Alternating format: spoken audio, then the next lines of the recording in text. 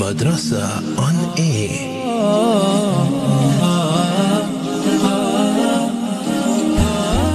Assalamu alaikum wa rahmatullahi wa barakatuh, and welcome back to your program Madrasa on Air, Developing Islam in Me. It's a new week, it's Monday, and that means that we are now going to be going into our very first segment, being Knowing My Lord. Sheikh is still on the topic of Nabi Musa alayhi salam, and Sheikh here will be recapping as to where Sheikh stopped last, just to give our brains a little bit of a refresher. However, do know that you can send through your questions to the number 072 238 0712. Alternatively, send through via SMS to 47913. Do remember that the questions that you are going to be sending through must be in relation to what Sheikh is being mentioning, as well as the segment. Also, not to forget the workshop that is happening on the 22nd of April. That is going to be at the Lentahia Masjid in Mitchells Lane from 3 to 5 p.m. inshallah. So do then tag a friend along and also put that in your diary. Also, make a mental note if you're not someone to do with the diary. But for now, I'm going to be greeting Sheikh in studio. Sheikh, assalamu alaikum.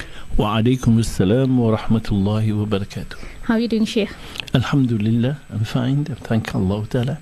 And how's yourself, Auntie Yasmina? Alhamdulillah, Sheikh. Like I said, we are going to be jumping here into our first segment, being Knowing My Lord. And here Sheikh is going to be doing a recap as to where we stopped last. Sheikh, tafaddal. بسم الله الرحمن الرحيم الحمد لله وحده والصلاة والسلام على من لا نبي بعد ربي اشرح لي صدري ويسر لي أمري واحلل عقدة من لساني يفقه قولي اللهم علمنا بما ينفعنا وانفعنا بما علمتنا وارزقنا علما يا ذا الجلال والإكرام. السلام عليكم ورحمة الله وبركاته. Alhamdulillah, all thanks and praise due to Allah always and forever. And then love and salam to our beloved Prophet Muhammad sallallahu alayhi wasallam, his family, his friends, and all those who follow his path. Allahumma ja'alna minhum. May Allah grant us, you and me, all of us, to be part of that following of our Nabi Muhammad sallallahu alayhi wasallam to the best of our abilities. Allahumma ameen, ameen, ya Rabbil Alameen. People, before we actually start, allow me, sorry for that one. Before we actually start with the segment, allow me to just ask of you, if you don't mind, can we make dua together? بسم الله الرحمن الرحيم الحمد لله رب العالمين والعاقبة للمتقين والجنة للموحدين ولا عدوان إلا على الظالمين والصلاة والسلام على أشرف الأنبياء والمرسلين سيدنا ومولانا محمد وعلى آله وأصحابه أجمعين. اللهم ارحمنا بالقرآن العظيم واجعله لنا إماما ونورا وهدى ورحمة. اللهم ذكرنا منه ما نسينا وعلمنا منه ما جهلنا وارزقنا تلاوته آناء الليل وأطراف النهار على الوجه الذي يرضيك عنا واجعله حجة لنا ولا تجعل حجة علينا برحمتك يا أرحم الراحمين.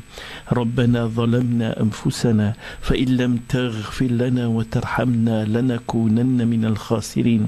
اللهم اجعلنا من الذين يستمعون القول فيتبعون أحسنه برحمتك يا أرحم الراحمين. ربنا زدنا علما وارزقنا فهما برحمتك يا أرحم الراحمين. ربنا آتنا في الدنيا حسنة وفي الآخرة حسنة وقنا عذاب النار وادخلنا الجنة مع الأبرار يا عزيز يا غفار يا رب العالمين. إن الله وملائكته يصلون على النبي يا أيها الذين آمنوا صلوا عليه وسلموا تسليما.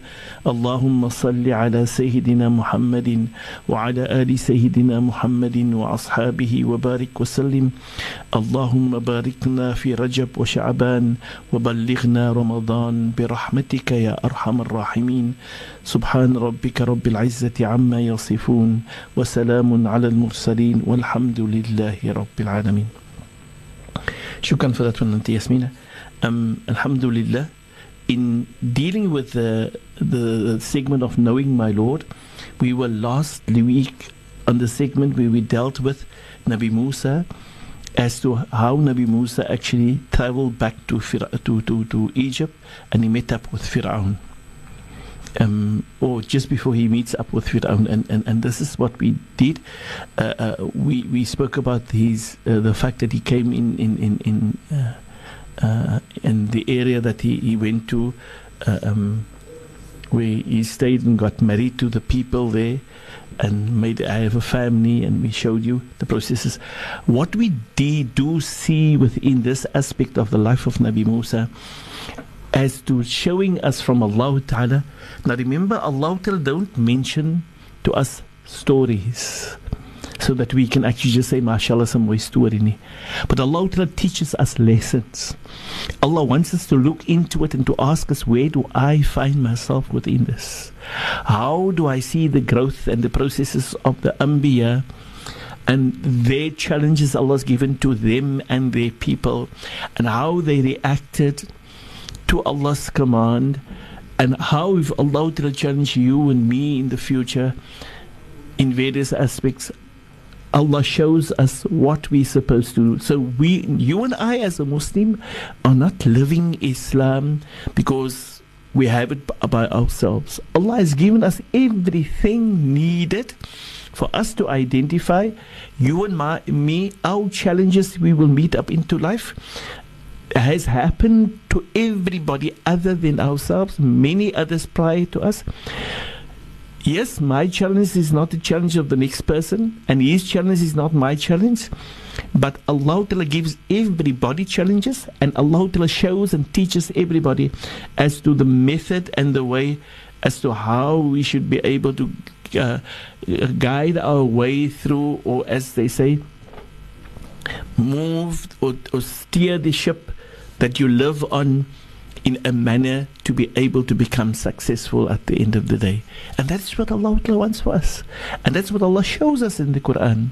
And Allah Ta'ala wants us to recognize that the challenges is always going to be there.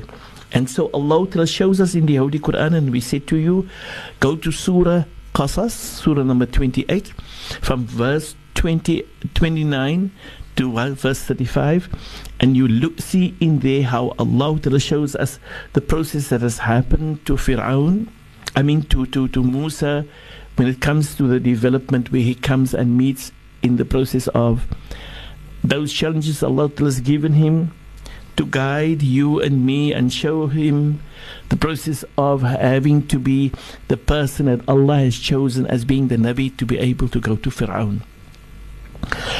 When Allah Ta'ala gave him that responsibility and said to him, and Allah showed him the process of what happens when Allah said to him, take your stick, and Allah spoke to him about your stick, and Allah told him, throw it, let it go, and when he let it go, he found it became a snake.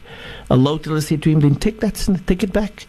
And he was in a sense of fear and fright, and Allah Ta'ala granted him to be able to say to him, the messengers don't have fear in my presence. Take it, Musa, and Allah says it will return back to its form. And he went forward to grab it, and as he grabbed it, became a stick again. Subhanak, la hawla wa la quwwata illa billah. But now, this is the extent of Allah showing Musa, these are of the needed gifts that I'm going to give you as the things that you're going to need to be able to deal with the people that you're going to. Now, what we need to understand, Allah says then secondly to Musa, if you do not mind, raise your hand, put your hand in your pocket and take it out. And when he puts his hand into the side of him, or as we would say, into the pocket or under the clothing, and when he pulled it out, it was bright, a very, very bright light, shining stronger than the sun. Subhanak, la hawla wa la quwwata illa billah. We are still in our first part of the program, being Knowing My Lord. And Sheikh, just before we continue, here is a comment that came through via our WhatsApp that says, Salam Sheikh, it's actually the narration of previous life experiences, and we're supposed to learn from it even in the 21st century. Shukran very much for that person who actually forwarded that comment. Barakallah fikum. I want to commend the person. It is as such, and precisely that is the reason why we presenting this, to allow us to understand. Allah Ta'ala wants us to be able to recognize where we see in the lessons from the Quran everything in it is only but the lessons of Allah. And it is most relevant. It is most relevant. And by most relevant means it touches the life of each and everybody living in this era, at this moment, in the modern world that we are in. It touches us, it affects us, and it gives us not only having to see the challenges of others, but also the answers or the responses of those people in the way they dealt with those challenges, and what the results would be if you do it. So we have it all, a complete package, everything in it. The challenges of yesteryear being the same challenges of today, only with the fact that we have the modern world that we live in. Probably our tools of today is different, but the challenge is exactly the same. And so it doesn't differ per the tool, but it differs per the way the people reacted and the results that will come. So if you want to know what results are going to be expected of you, you see the way the others have done, and how did they become successful, and how did they fall prey to negativities and did not become successful. And that's going to happen exactly to you and me. And thus it is the lesson, the most appropriate lessons for you and me living. Thus Allah has revealed it to the Nabi Muhammad sallallahu alaihi wasallam more than 1,400 years ago. And it is the answers of today and to the moment of Yawm al-Qiyamah, when the world will come to an end, will be the best answers for man. Right? And most probably just an added reality I want to here say to you. The world that we're living in today, we have this approach to the world of saying, but that is not being tested. Allah showing the test in the Quran is being tested. The life of Fir'aun, the life of Nabi Musa, the life of the people of Nabi Musa, their life, and not them only, all those others we've mentioned. It's been totally tested and tried and shown the results. And so if we say today, it must be tested, it must I've gone through a experimental process, and it must have gone through where we say the results has been showing because of the fact that you've been taking it through to a lab where there's been results waiting for. The lab has been life itself. That's been the lab. And there is results. And results is shown to us perfect. And if we only have the insight and the knowledge and the realization, it is the best lab with the best tools for the time. And so the tests that will happen yesteryear, that has happened yesteryear, will come to fruition again to you and me today in the modern world. And the answer is going to be exactly the same as what happened to those people in their time, with slightly different tools that we have today. The answer is going to come to exactly the same, and that Allah shows to us. And Allah doesn't show it to us by one section. Allah shows us to various processes through the history of man's, ever since the time of Nabi Adam, his children and his children and his children and his children, until the final children, you and me, until the day Yawm al-Qiyamah come. Allah shows us in this Quran the answers is exactly the same as happened to the same people, the same challenges, and they have been either become successful or not successful. So may Allah grant us insight and understanding. And I again want to say to this person, thank you very, very much.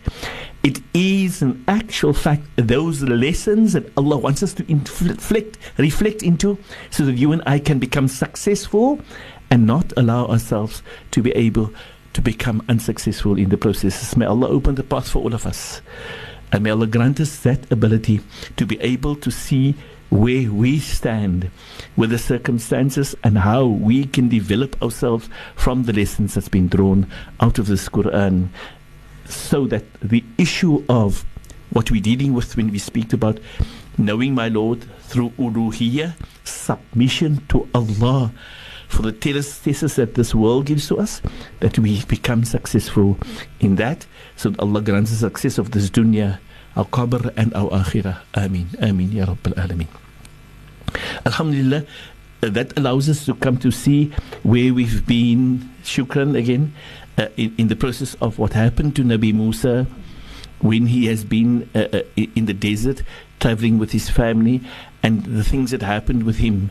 We said one of the things that happened was the fact that Allah allowed him to be able to say to him, Musa, lift your hand up from underneath your clothing, and he lifted up, and we said it was shining like the sun, much stronger than that. Subhanak la hawla wa la quwwata illa. And he was shocked at it. And Allah said to him, Musa, these are of the gifts that you're going to use as a means to be able to take the message. And then Allah says to him, I've chosen you to go to Fir'aun. And we've said to you how he pleaded to Allah to grant him support of his brother and of what has happened in his past. And the words that he said to Allah that is common, that we all know, رَبِّ شَرَحْ لِي صَدْرِي وَيَسِّرْ لِي أَمْرِي وَاحْلُلْ عُقْدَةً مِّن لِسَانِي يَفْقَهُ قَوْلِي.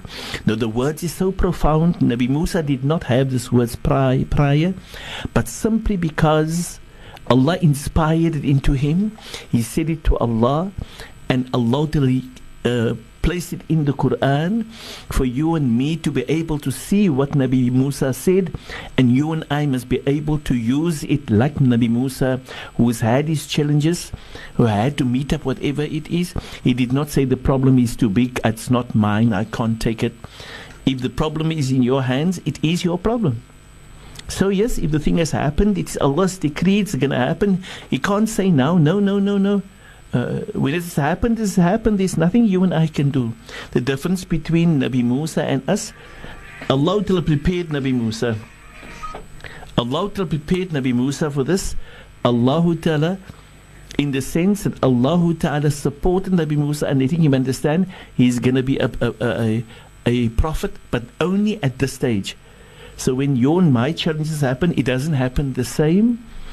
It doesn't happen the same. You only meet up with it, and then you realize, but this is what Allah has decreed for me. Yes? And examples, there are many examples that you and I need to accept it. Nabi Musa at that moment when this happened to him was in shock, because he didn't go home, wanted to go to Egypt simply because he wanted to go to Fir'aun and meet up with him. He went there with a simple intention that he wanted to meet up with his family first, his mother and his family.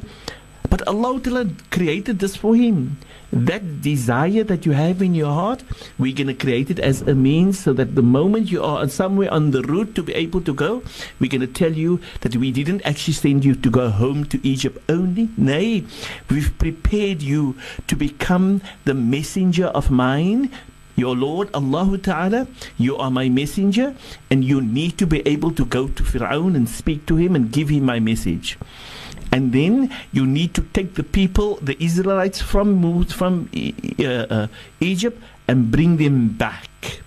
Take them all and bring them to the land of Israel, at that or the land today as what we call Palestine. Now, I'm saying it the land of Israel because that is what it was known by then. Unfortunately, the development of it, which we will deal with as we can see, what's going to happen in the process, and whether those people that claim themselves to be the people of Israel today, whether they are worthy as to what Allah has shown us in the Holy Quran for what they have done. But that will still come, inshallah. So Nabi Musa begged of Allah for support, and Allah will promise him, you can have support of your brother, except for the fact that I expect of you to be able to keep your relationship with me very, very strong. A very important message for all of us, that whenever you and I meet up with challenges, Allah saying to you and to me, whatever your challenge is, if you want to be successful out of your challenge, keep your relationship with me. Remember the challenges of Nabi Musa was to go to Fir'aun, to face up with Fir'aun. Now you and I will never ever be Musa. And whatever your challenges will be, or whoever is in your challenge, they will never ever be Fir'aun. So you and I are not going to be as powerful as Musa, as wonderful and as great as Musa. Neither is your challenge going to be as uncomfortable and as so destructive or so harmful as that of Fir'aun. It's never ever going to be that. Right? That was given to Musa. We are meeting with challenges somewhat similar today, as we've mentioned, as to what is happening in Syria. As some scholars or people will call the person in Syria, the man, his name is Assad, calling him the Firaun of today. He is, because he does every destruction that there probably can be, like the time of many years before. But what we want to say here, that the reality of that Firaun, of Nabi Musa, and the Firaun of today, they will never ever be the same. That was the challenge Allah was given to the Nabi Musa, and mine will be similar in some way or another. But Allah Ta'ala is going to grant us success when you and I do what Allah said to Musa and to his brother, that you keep your link tight with me. Keep your dhikr with me tight. Be connected with me all the time. Let me be the one always there. Never ever feel that you are dealing with it and I'm in charge of my problem and I know how to handle. Then you and Shaitan are very much the same, and he's going to corrupt you. He's going to show you some goodness and you're going to feel proud about yourself, but he's going to destroy you. Have your total reliance, total, not 99.999%, nay, 100% plus. Trust in only Allah. Believe not you can do it or I can do it. Believe it can only happen because of the support and that which you get from Allah.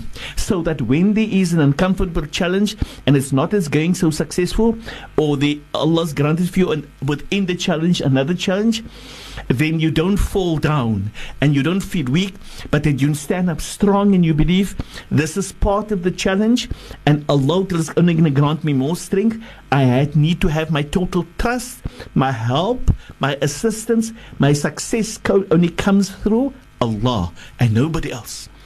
And so I need to have a strong sense of belief, strong sense of tawakkul, dependence and reliance, and I have to have a strong sense of iman, which is a belief, tawakkul and yaqeen, trust that my Lord is going to be there for me and is going to grant me all the success, and after my challenge, success is going to happen. I need to have that. But that is what Allah is showing us to Nabi Musa, and having to give him this load. And so sometimes you and I need others to assist us. And Nabi Musa showed us in his message, he called on his brother and he begged Allah to grant his brother to assist him. You and I can also go to Allah. Oh Allah, if there's anybody or anything, lead me and guide me to them. Lead me and guide me. Don't lead me through the path of Shaitan, and don't let him come to help me. Don't grant him the ability to overtake me. Oh Allah, let my link be with you only. Now how does that happen? By having to keep our reliance, our dependence, our tawakkul on Allah, by having to make excessive dhikr. And that's what Allah says to Nabi Musa, you keep yourself in continuous dhikr, and I will allow you to take charge of the processes where you will then take charge, and you will then, through my power, take charge of him. And you don't need to be afraid, Musa. And Allah then indicates to us, Nabi Musa left the situation and he went to his family. And when he went to his family again, after what has happened on the mountain with him, now remember we said he went there with a hope and intention to get some people there. We went there with the intention, he said, if in case I don't get direction from them to where I must go to, then at least I can get some coals and bring the coal here to bring heat to our place. So when he returned back, Allah gave him both.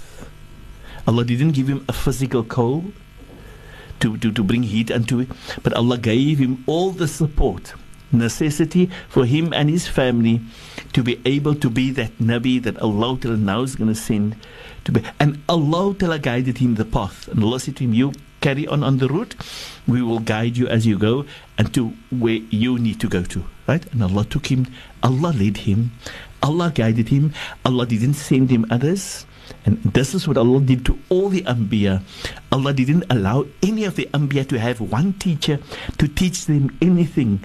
Allah keep them away from certain knowledge. Like for instance, in the young life of Nabi Musa, didn't have a teacher that came to teach him anything. Because he grew up in the palace, he had all the luxuries, and they were considered to be the intelligent and the ones that know everything, and they learn through life as they deal with one another. But they didn't have a teacher to be taught things.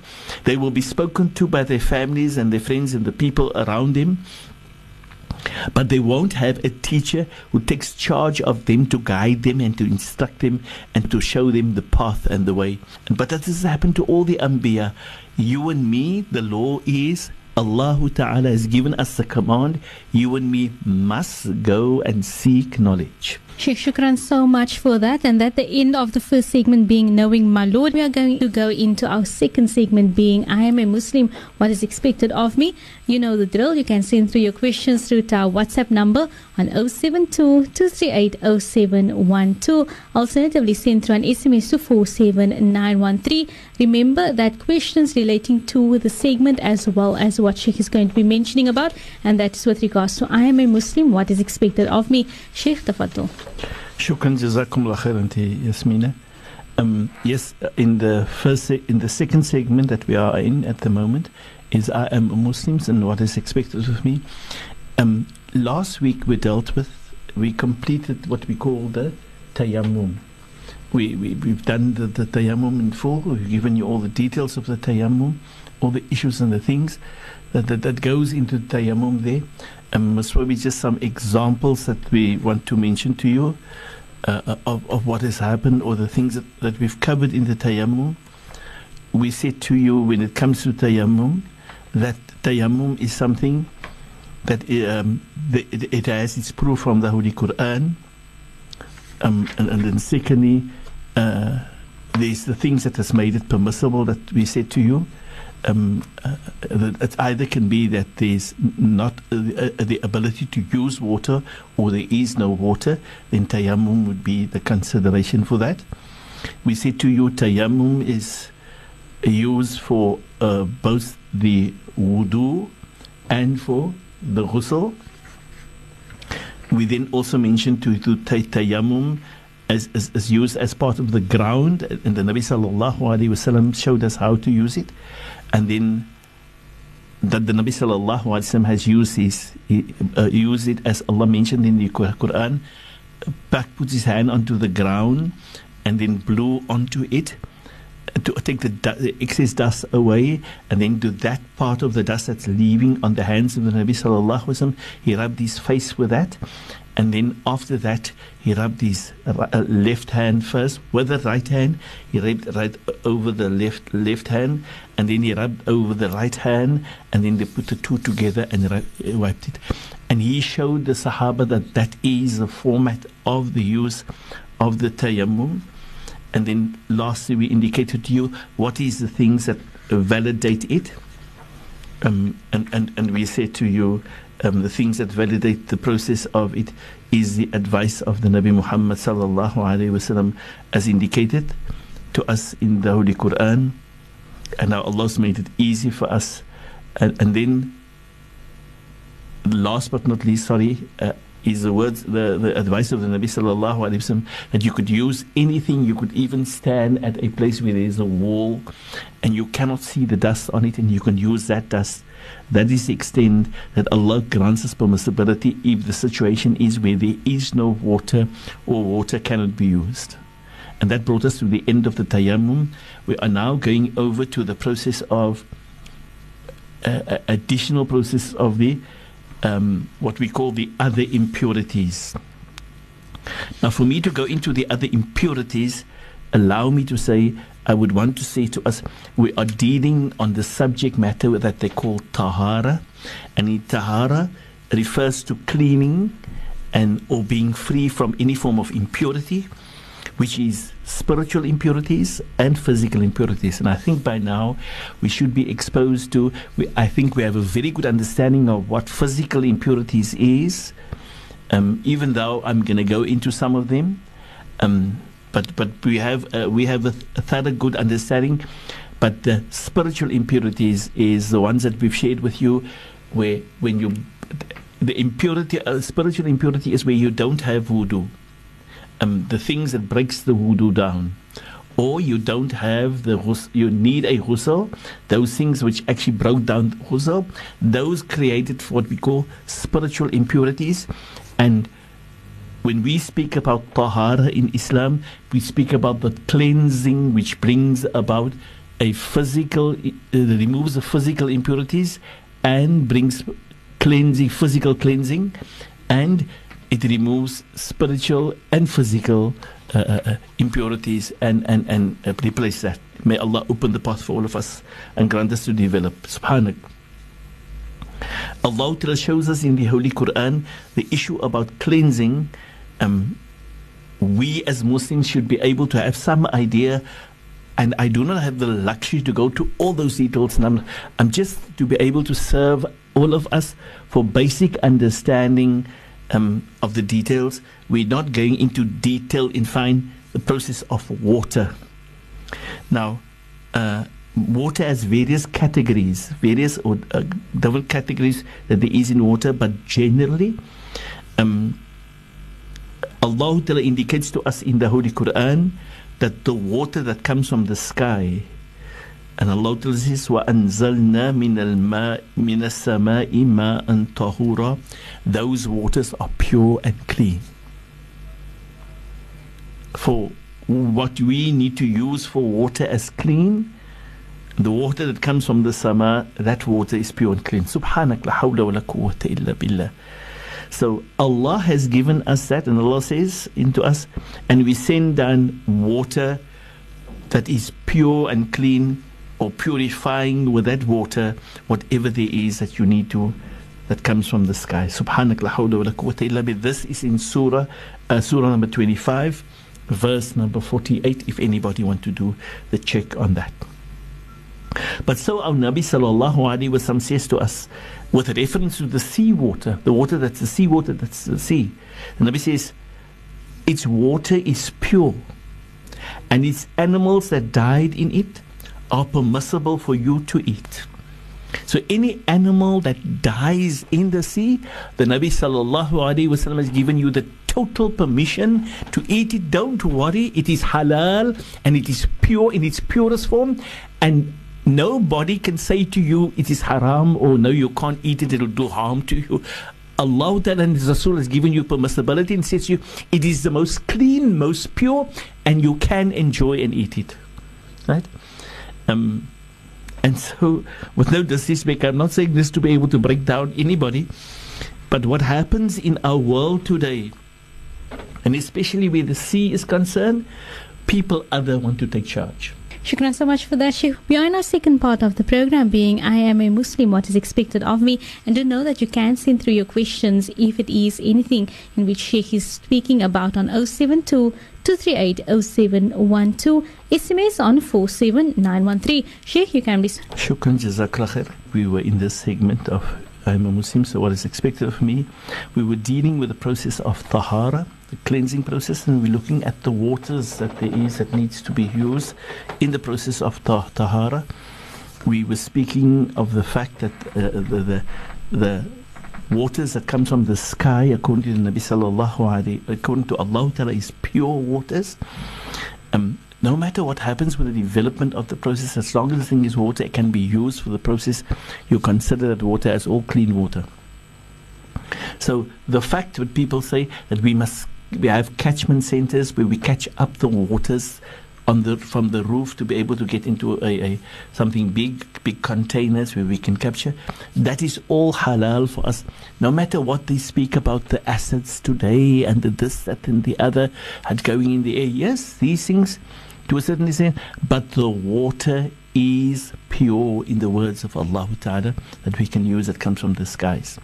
Secondly, the water of the sea, in the words of the Nabi sallallahu alaihi wasallam, the water is absolutely clean, it's pure. And the Nabi sallallahu alaihi wasallam says, and if any animal dies in that water, or comes out of the sea, walks out of the sea, or comes out and then dies on the shore, then that is absolutely permissible for you, it's absolutely halal. Now, most probably, I would just want to mention to us that in the hadith that there is indicates very clearly when at one stage a group of people got lost on a expedition of the Sahaba radiallahu anhum. Then they got to the shore. When they got to the shore, they found that they didn't have food, but they found a fish that came out of the sea and died on the sea, and they took of this fish meat and they cut it to be able for them to be pieces so that they can have with them, so that they can have food to eat, because remember they got lost, as we said. And they now have been on the shore. They've taken of this because they don't know how far they're going to travel inland and when they're going to get back to the situation. So they took of that meat with them and they ate of that. And when the Nabi sallallahu alayhi wasallam heard of this, he said to them, sallallahu alayhi wasallam, do you have any of that meat left with you? They said to him, yes, Ya Rasulullah, we do have. And the Nabi says, and I would love to have of that. Which means, if you probably can give me of that, I would love to enjoy of that. And the Nabi sallallahu alayhi wasallam ate of that. Allahu Akbar. Which says to us what? It says to us, it is absolutely halal. Which means any animal that is on the shore, or that's a dead animal on the shore, or that that came out on the surf, on the shore, alive or dead, and dies afterwards on the shore, it's absolutely halal. Everything of it is halal. And that's all the animals of the sea. And this is the words of the Nabi sallallahu alaihi wasallam. So by the nature of the Nabi sallallahu alaihi wasallam's words, all the animals in the sea is halal for you and me to enjoy. It's all halal because our Nabi sallallahu alaihi wasallam, which is the teacher to all of us, he says to us it's absolutely halal. And he says that if it dies, and even if it's halal. So whether, no matter what, who says what, or what professor says what, or what the government says, that's their claim, just to keep the control of things, and they don't want you and me to be able to enjoy that, and they'll make an issue about it all, right? And so that they can have controls, that is important. But it's not the truth. An example I want to use here, the common Cape Town example that we know of the red tide that pushed out crayfish in tons, right? Subhanak, it is, in the words of the Nabi sallallahu alaihi wasallam, everything halal, and it won't harm anybody. You won't get sick, and it won't affect you negatively. It is absolutely halal. It is the purest form of halal. It is the most purest form, and there's no proof of anybody that can say medically this. It's they use the term medically to stop you and me, to keep you and me, and the human being. Allah sends it out of the sea so that the human being can use it for their benefit, because Allah knows what Allah wants for the human being. And this is how Allah works. And He, the Lord who's created it all, knows what's the benefits for us and what is not, what's harmful for us, and when it is negative and when it's positive. But the Nabi sallallahu alaihi wasallam teaches us it's absolutely halal, that which Allah has given to us. My point is to let us understand the purity of seawater.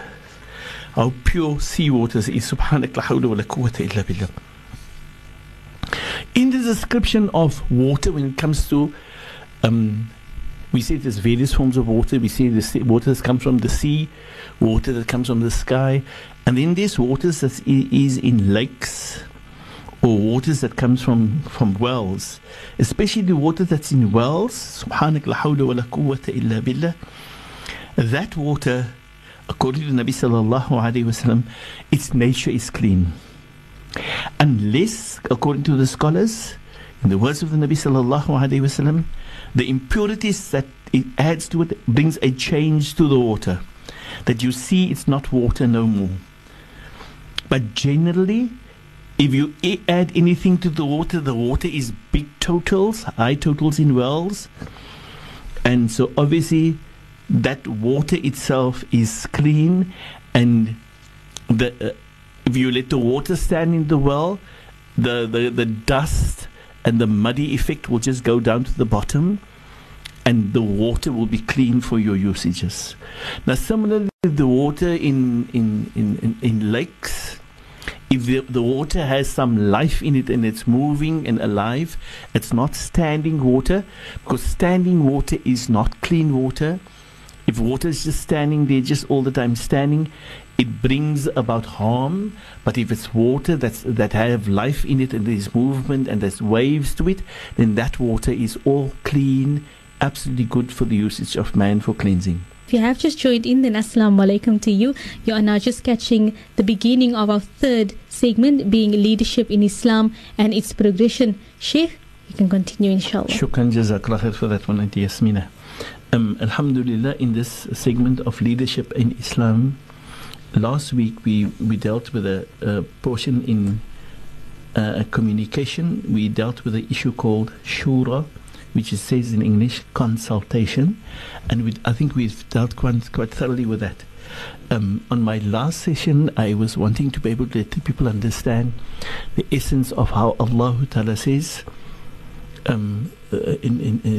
فَبِمَا رَحْمَةٍ مِّنَ اللَّهِ لِنْتَ لَهُمْ وَلَوْ كُنْتَ فَظًّا غَلِيظَ الْقَلْبِ لَانفَضُّوا مِنْ حَوْلِكَ فَاعْفُ عَنْهُمْ وَاسْتَغْفِرْ لَهُمْ وَشَاوِرْهُمْ فِي الْأَمْرِ فَإِذَا أَزَمْتَ فَتَوَكَّلْ عَلَى اللَّهِ.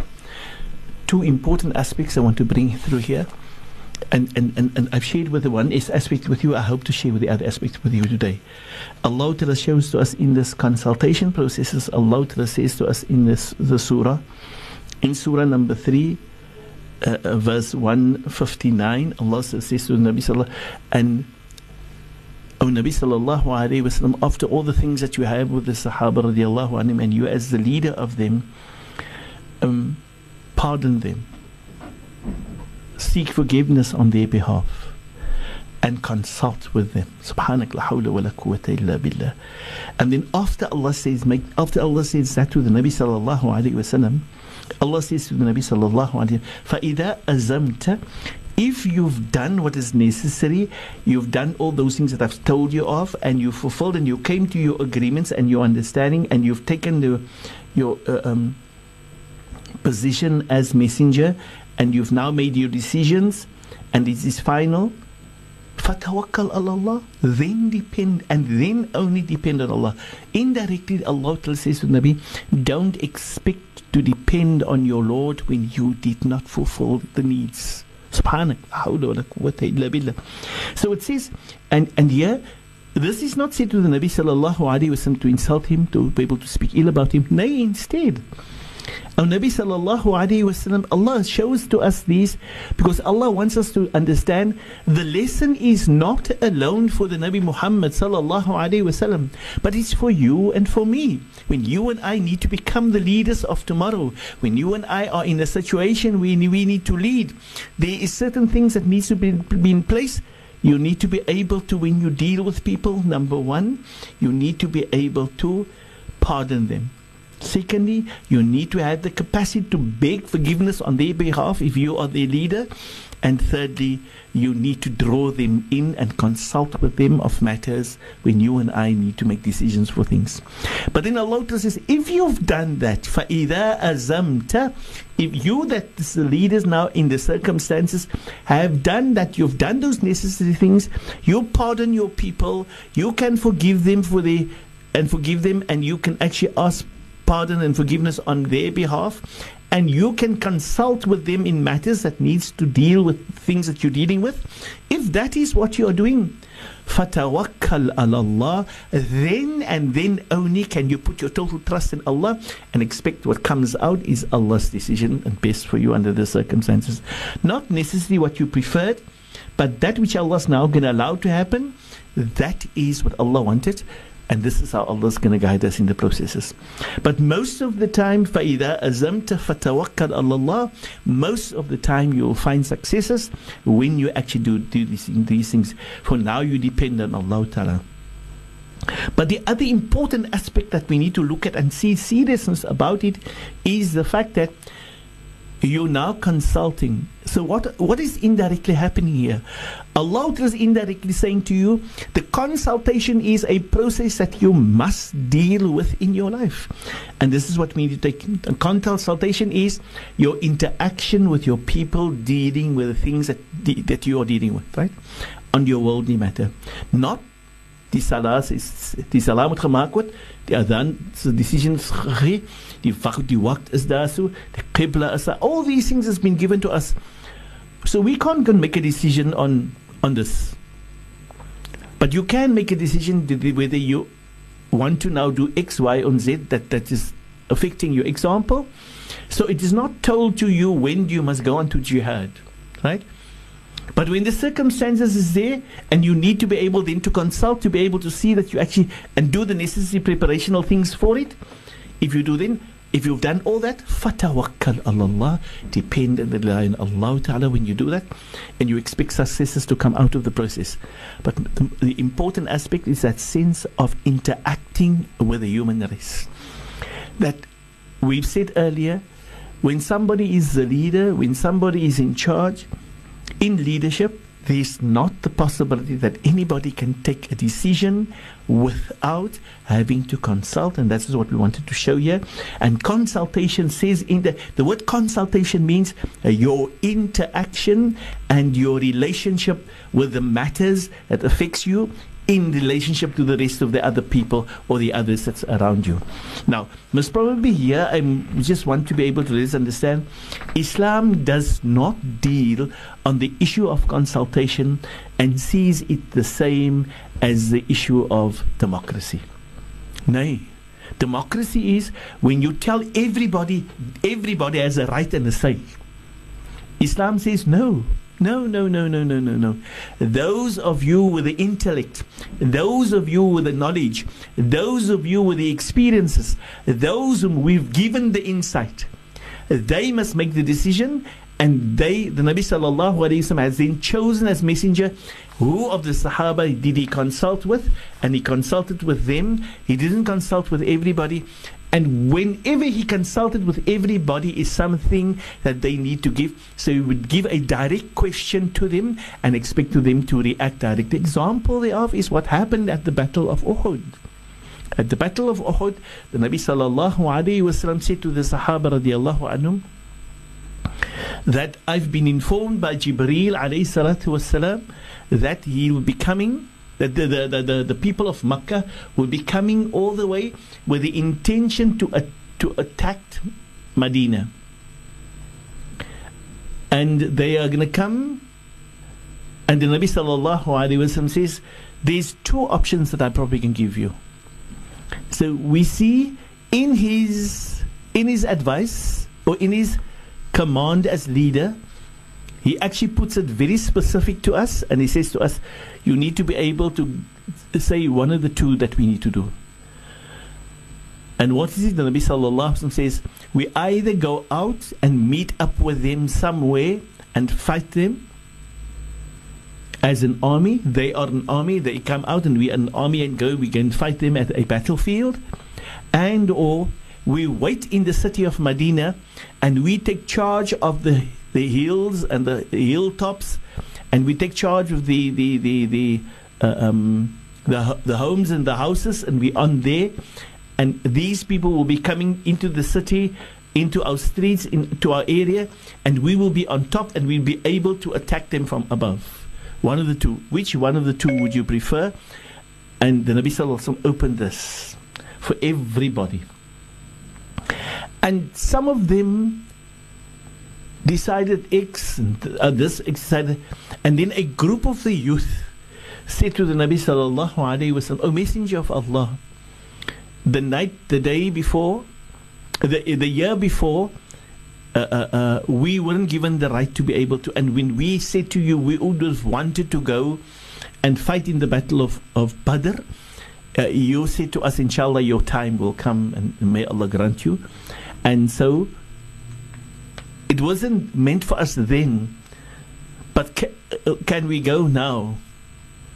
And everybody wanted to go with. The youngest person that shares his indications that he wanted to go with is a boy at the age of 11 years old. Subhanak, la hawla wa la quwwata illa billah. Feeling he wants to go into the battlefield, he wants to go and fight for Islam, he wants to protect his deen, he wants to establish his deen into humanity, and he wants to see that he is part of that, who's taken the deen to open the wisdom of Allah to humanity, so that shaitan doesn't take the upper hand. Subhanak, la hawla wa la quwwata illa billah. And many of them, the Nabi sallallahu alaihi wasallam, as a youth, gave them permission to go. except for the boy of 11 years old, said to him, you're not that age as yet. Inshallah, your chances will come. Subhanak la hawla wa la quwwata illa billah. But this is the extent of understanding what you're going to do, and how the Nabi sallallahu alayhi wa sallam consulted with everybody, opened the door to everybody for their consultation. And they became vociferous with the Nabi sallallahu alayhi wa sallam, and they kept on and reminding the Nabi, said the Nabi, and they felt that we are going to go out, we are not going to be, according to the youth, they were going to be cowards to wait in the city of Medina for these people to come. And of the elders of the other people, that there is the Quraysh group, the people of Medina, the Medinites, the Ansar, they indicated that we can rather do it in the city. And then there was a group of the people who was called the Munafiqeen, who in actual fact feel very strong that they must stay in the city and fight here. But Allah has declared it as such that the youth got over to the Nabi sallallahu alaihi wasallam, so strong the message that the Nabi sallallahu alaihi wasallam said to them, yes, wait, I'm going. And the Nabi sallallahu alaihi wasallam left the situation, went into his house, and as the Nabi sallallahu, now all this happened in the masjid, and as the Nabi went into his house, he dressed himself sallallahu alaihi wasallam in the armor for fighting the battlefield, as if he wanted to say to them, here you see me dressed in the armor, meaning we are going out to fight them. We're going out. But during the occasion, whilst the Nabi sallallahu alaihi wasallam went into the house to dress in the armor, Sayyidina Abu Bakr radiallahu anhu got up and faced the youth and said to them, but you were now forcing your way. The best for us is to be able to listen to Allah and His Messenger. The Nabi sallallahu alaihi wasallam was asking your view and your opinion. He didn't ask you to be able to toy your way through to want to be, and you wanted your way, and you felt you in actual fact should be listening to the Nabi sallallahu alaihi wasallam and listen to his view, because as Muslims we are guided by Allah and His Messenger for everything we do, and we do not force anything onto anybody, right? And so Allah Ta'ala shows us in the Holy Quran, La ikraha fi din. Nobody will be forced into this religion. And that belief that the world wants to give you and me, that Islam spread via the sword, is an absolute lie. For nobody, wallahi, tallahi, billah, nobody entered this deen. And nobody ever will ever enter this deen being forced to be able to enter. They will force you out of this deen. They will kill you, they will harm you, they will destroy you.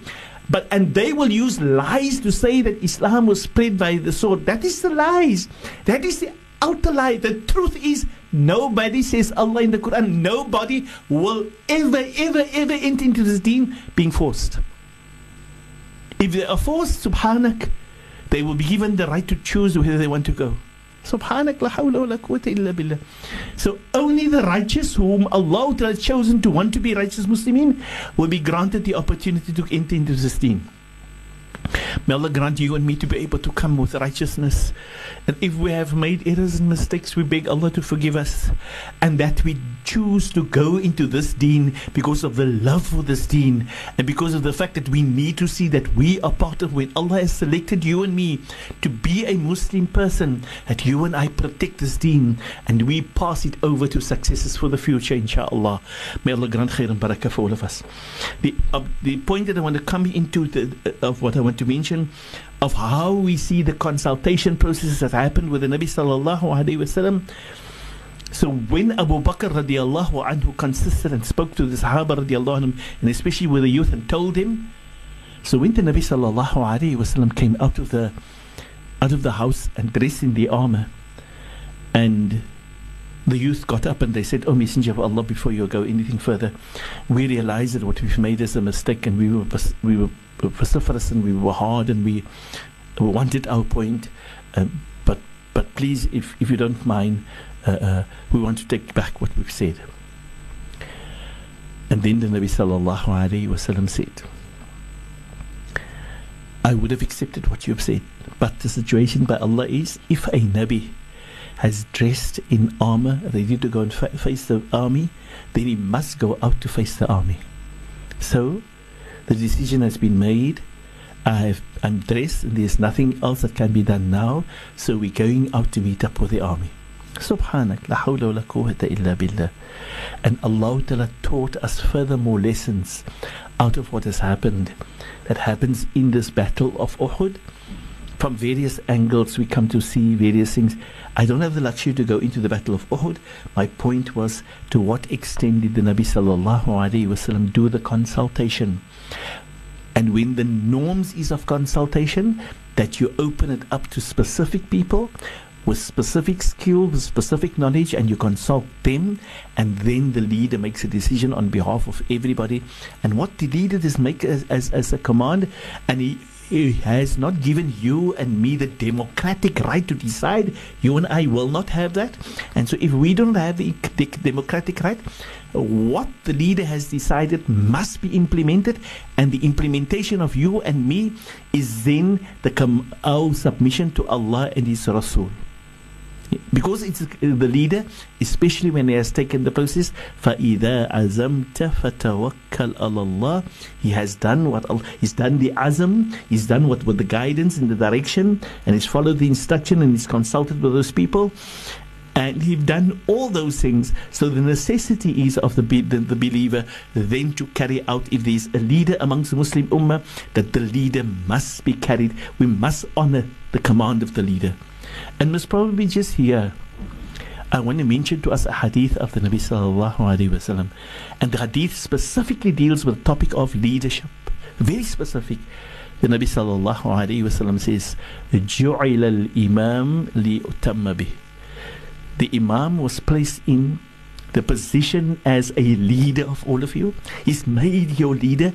We've made him a leader. There will always be an Imam, for the simple reason that you can learn the lesson of what it is like to be respectable followers, so that you carry out the responsibility. When he gives the command, you do so.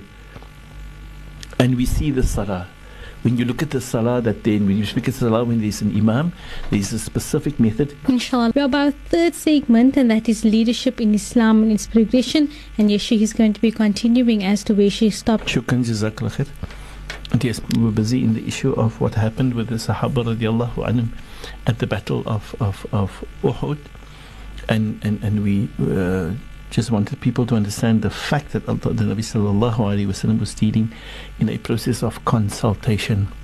And that was the one example that there is, that was a general consultation that we did with all the Sahaba radiallahu anhum. And then we see that our Nabi Sallallahu Alaihi Wasallam has taught us at other occasions that it's best to be able to, the leader chooses a group of people that he's normally with, and those people is the consulting people that he has. He throws them in, and he consults with them from time to time. But as a leader, that doesn't mean he only consults with them and he doesn't listen to others. If there's anybody with an idea and that the Nabi did not consult with, but the person comes up with idea and is good, then the Nabi Sallallahu Alaihi Wasallam will take to that. And that format of consultation is when somebody else sees anything and recognize. And we find one of those happen in the ahadith of the Nabi Sallallahu Alaihi Wasallam, where a person at the battle of Badr, the very first battle, the Sahabi, the Nabi Sallallahu Alaihi Wasallam made a decision and decided, we are going to stand here. And this Sahabi came to the Nabi Sallallahu Alaihi Wasallam and he says, "O Messenger of Allah, tell me the decision that you've made of we're going to park here and this is where we're going to set up our tent as our place, and we're going to face that way in case the other army come, and this is how we're going to deal with him."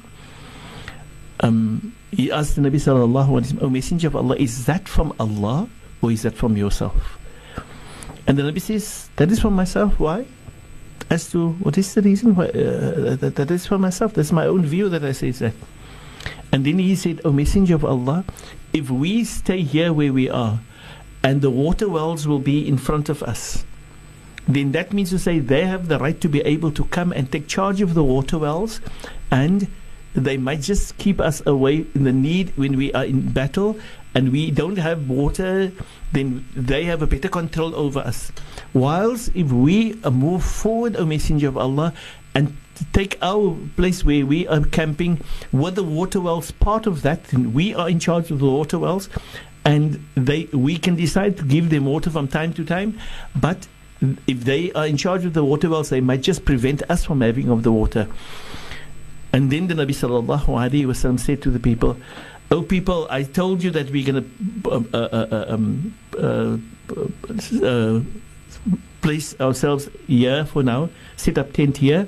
But I want to tell you, I've just been informed by one of these Sahaba to be able, who's given me some insight, and we're moving to the front. Let us move to the front and actually take charge of and move forward where we take charge of the wells." Subhanak la hawla wa la quwwata illa billah. Showing to us that what happened in life and how Allah Ta'ala allows our Nabi sallallahu alaihi wasallam to be the lesson to us. What probably happens to leaders. Nobody knows everything. So consultation is an important factor. And sometimes somebody knows something and he goes up to the leader and he says to the leader, I've seen you done that. And he does not blame the leader and he does not make the leader feel bad. But he says, I have a different view or a different opinion. And says, this is my view and opinion. And the leader can still decide to be able to either go to that, what this person says, or other. But if that is part of the group has consulted with, and he has made an agreement, the leader has made an agreement with them, and he's then come to a decision, and that decision that he takes, everybody must see that they carry out and live that decision. Now, that happens in every way of our lives. And it is not only to happen in the battlefields, it's supposed to happen in our homes. For there is where we rear leaders. We don't rear leaders on the battlefield. We don't rear leaders in the different organizations. We don't rear leaders in our institutions. We rear them back home. The person who needs to rear them is the leader in the house. The leader who is Professor Mom and Professor Dad, these leaders, and listen to Allah's words in the Holy Quran. When Allah speaks about the leadership, Allah says, when you and I are the parents of our homes, we must beg Allah. And we must say to Allah, oh Allah, listen to me, this is my interpretation. Oh Allah, the load of rearing children is a difficult task. It's unbearable. It's something that we cannot do and grant the success out of it. It's just uncomfortable, Allah. The rearing of children, to develop them to become adults for future purposes, is a bombastic and a very, very uncomfortable, massive load that we most probably will not be able to fulfill. The words of Allah, رَبَّنَا هَبْ لَنَا مِنْ أَزْوَاجِنَا, grant our partners and our offspring قُرَّةَ أَعْيُنٍ, that they become those people that we are absolutely satisfied with. That our team, our followers, our generations to come, that we grant to nurture them, we develop them, we teach them, we skill them, we direct them in a way that we will absolutely be happy and satisfied, and they will not harm us, neither will they hurt our emotions and our feelings, and they will not allow us to tear because of the way they go into life. وَجَعَلْنَا لِلْمُتَّقِينَ إِمَامًا. And Allah then ends off the ayah. Do note that you can send through your questions to our WhatsApp number as well as our SMS number. And we are in our final segment, being leadership in Islam and its progression. And Ya Allah, allow Sheikh to continue. Sheikh, tafaddal. Shukran for that one, Yasmina. We ended off with an ayah of Allah Ta'ala, where Allah Ta'ala shows us the need for us to be able to rely and depend on Allah Ta'ala. That we need to make dua. That you and I need to develop with reliance and dependence on Allah Ta'ala. Rabbana hablana, grant us as a gift, min azwajina, of our partners, wa dhurriyatina, and of our offspring, qurrata a'yun, that will be a contentment to our hearts, contentment to our eyes. Waja'alna, and grant us, Ya our Lord, lil muttaqina imama, that we be leaders, that we guide the way, that we show the way, that we instruct, that we show them, that we prepare them, that we nurture them to become future leaders, inshallah. Ya Rab, for those who have iman and taqwa, Ya Rab, lilmuttaqina imama, so that we become leaders for those people. So imagine so indirectly Allah saying, You work towards yourself. You beg of Allah to grant you these type of people, and you work at the taqwa levels of yourself. You develop your own taqwa. You develop your own iman. You develop your own development and relationship with Allah continuously, and then depend and rely on Allah, and you beg of Allah to grant you that support that you need to have. And then Allah says, and you and I, the person who's been granted that, you must be then the person who guides the generations for the future. So, as we've said, the development of a leader does not happen at the university. It does not happen at a school. It doesn't happen at the kindergarten. It happens right through the life of the person by Professor Mom and Professor Dad. And so if Professor Mom and Professor Dad is doing their duty, then subhanak, la hawla wa la quwwata illa billah, you'll see the outcome of the generations, that is leaders for their generations, and guide their people to what is best for the dunya and best for the akhirah. Shukran so much for that, Sheikh. Just before Sheikh continue further on, there is a question that came through via our WhatsApp. It says, Assalamu alaikum, can Sheikh repeat that dua Sheikh made for the offspring just before the break, inshallah? Shukran, jazakallah khair, barakallah fikum. The words of Allah in that dua, this dua is the words of Allah in the Holy Quran, and Allah teaches this because Allah knows what you and I are in need of. All the du'as that we are in need of is to be found in the Quran, and because Allah teaches us. And if not in the Quran, it comes via the Nabi Muhammad sallallahu alaihi wasallam, because he was sent as the teacher to teach you and me. And the words of Allah that Allah chooses, that you and I should say when it comes for our offspring, Rabbana, O our Lord, hab lana, grant us as a gift, min azwajina, of our partners, wa dhurriyatina, and our offspring, qurrata a'yun, that will be a contentment to our hearts, or contentment to our eyes, meaning my eyes is not going to become bloodshot, red, feeling uncomfortable, and the tears was going to come out because of pain of my families. No, it's the opposite, says Allah. Grant us families who's going to be a contentment that we feel happy and good with when they carry out and do what Allah tells guide them. Waja'anna, but grant us, O Allah, us, the mom and the dad, the parents, the responsible people, grant us the ability and the strength, lil muttaqina imama, that we be the leaders to them, and let them be the people who submit to you in the cause. And for them to submit in the cause, if I'm the leader, I need to submit to the cause of Allah first, if I want to have my followers to be of those who follow the path of Allah as well. May Allah open the path for all of us. Grant us for forgiveness for our shortcomings, and guide us what is best for our dunya and best for our akhirah. And we were coming to use all this as a means to say to us, Allah Ta'ala is saying indirectly, a process of development with your scholars or your team or your followers is a necessity, and development through that needs to happen. And that happens at what we say is the home, and the home nurtures and prepares and develops the young man and the young lady to become responsible men and responsible ladies for future generations, to guide humanity, and for them to know the only reason that they are where they are now is to be able to become adults for tomorrow, and to prepare the next generations so they can also be the adults and fulfill the process in that. And that if they are prepared to follow Allah and His Rasul, their offspring is going to do the same, and it's going to carry on by not just doing it or imagine it or dream it to be, but the effort that they need to put in preparation of them, and that preparation preparing them to become the leaders for future generations. It's not an easy task, and thus Allah has taught us, you need your Lord Allah and depend and rely on Him and beg of Him constantly that He assist you and help you to be granted that. And Allah can change things. Sometimes our children is not that, sometimes our partners is not that. But if you and I are sincere, according to Allah, Allah can grant us successes for the way forward. The importance is that we need to understand it's all about a mechanism of development that you and I need to see, that becomes, it's not a dream and a hope and a wish. It's effort It's hard work.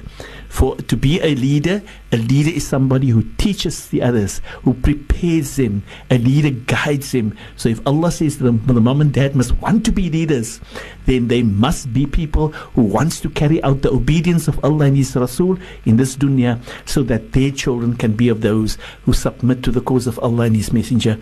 Time goes so quick. La hawla wa la quwwata illa billah. We've come to the end of this program. Let us make the final dua. Bismillahir Rahmanir Rahim. Wal asr. Innal insana lafi husr. Illa alladhina amanu wa amilu salihat. وتواصوا بالحق وتواصوا بالصبر وصلى الله على سيدنا ومولانا محمد وعلى آله وأصحابه وبارك وسلم سبحان ربك رب العزة عما يصفون وسلام على المرسلين والحمد لله رب العالمين. Alhamdulillahi Rabbil Alameen. 4 o'clock on the dot from myself, Yasmina Peterson, as well as the rest of the team. We wish you Assalamu alaikum wa rahmatullahi wa barakatuh. Have a great day further.